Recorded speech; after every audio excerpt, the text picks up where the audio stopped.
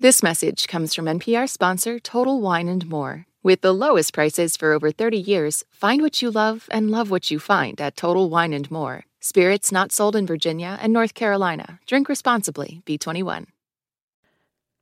Live from NPR News, I'm Lakshmi Singh. Former President Donald Trump is again rallying supporters in his bid to get back to the White House, intertwining his campaign with legal battles he faces, including his attempt to get an election interference case in Washington, D.C. dismissed.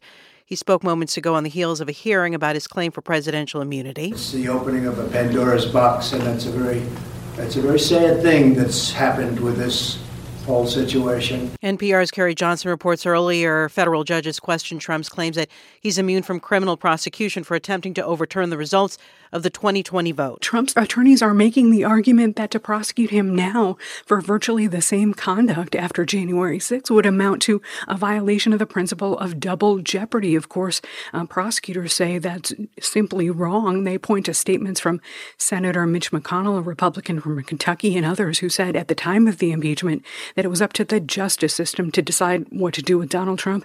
And another key argument is that he's immune from prosecution. He enjoys blanket immunity because what he did before and after January 6, 2021 were official actions while he was president in the White House. Kerry Johnson reporting Boeing CEO is holding a company-wide safety meeting today.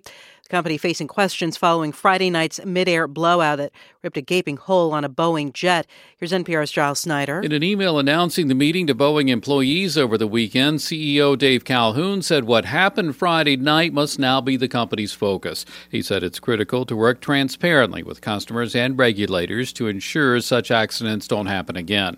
The Alaska Airlines flight was headed from Portland, Oregon to Southern California when the blowout happened on a 737 MAX 9. The jet was forced to make an emergency landing back in Portland. None of the more than 170 people on board were seriously hurt. That's NPR's Giles Snyder reporting. A revised version of the government form millions of people in the U.S. fill out each year, hoping to get help paying for college, has had a rocky rollout. While things seem to be getting better, NPR's Corey Turner reports the biggest challenge is yet to come. The free application for federal student aid, or FAFSA, got a big update this year. It's easier to fill out, and many borrowers should get more financial aid with it. That's because the new math behind it protects more of a family's income from the student aid equation. The challenge, first reported by the Washington Post, is that Congress told the Ed Department to adjust its calculations to keep up with inflation, but the department didn't do that. Now, many borrowers could miss out on important financial aid dollars they're legally entitled to. The problem is, a fix would be labor-intensive and disruptive in a year when the FAFSA rollout is already late. The Ed Department tells NPR it is still assessing its options. Corey Turner, NPR News. You're listening to NPR.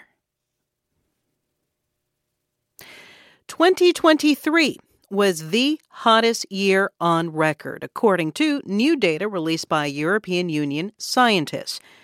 NPR's Rebecca Hersher reports it broke the previous record by a lot. 2023 was almost 0.2 of a degree Celsius hotter than the previous hottest year on record in 2016, according to EU figures. That may not sound like a lot, but every 0.1 of a degree matters, and the Earth is very sensitive to temperature changes. It's kind of like a person with a fever. Your body temperature doesn't need to change by very many degrees for you to go from healthy to sick. Temperature records will keep falling in the coming years unless greenhouse gas emissions from burning oil and gas rapidly decline, scientists warn. Rebecca Hersher, NPR News. An animal rescue's captivating public attention across Serbia today. Local officials say they've begun evacuating nearly 200 mostly privately owned horses, cows, and calves that have been stranded for weeks by rising water levels and face hunger on an island in the middle of the Danube River, about 30 miles outside Belgrade.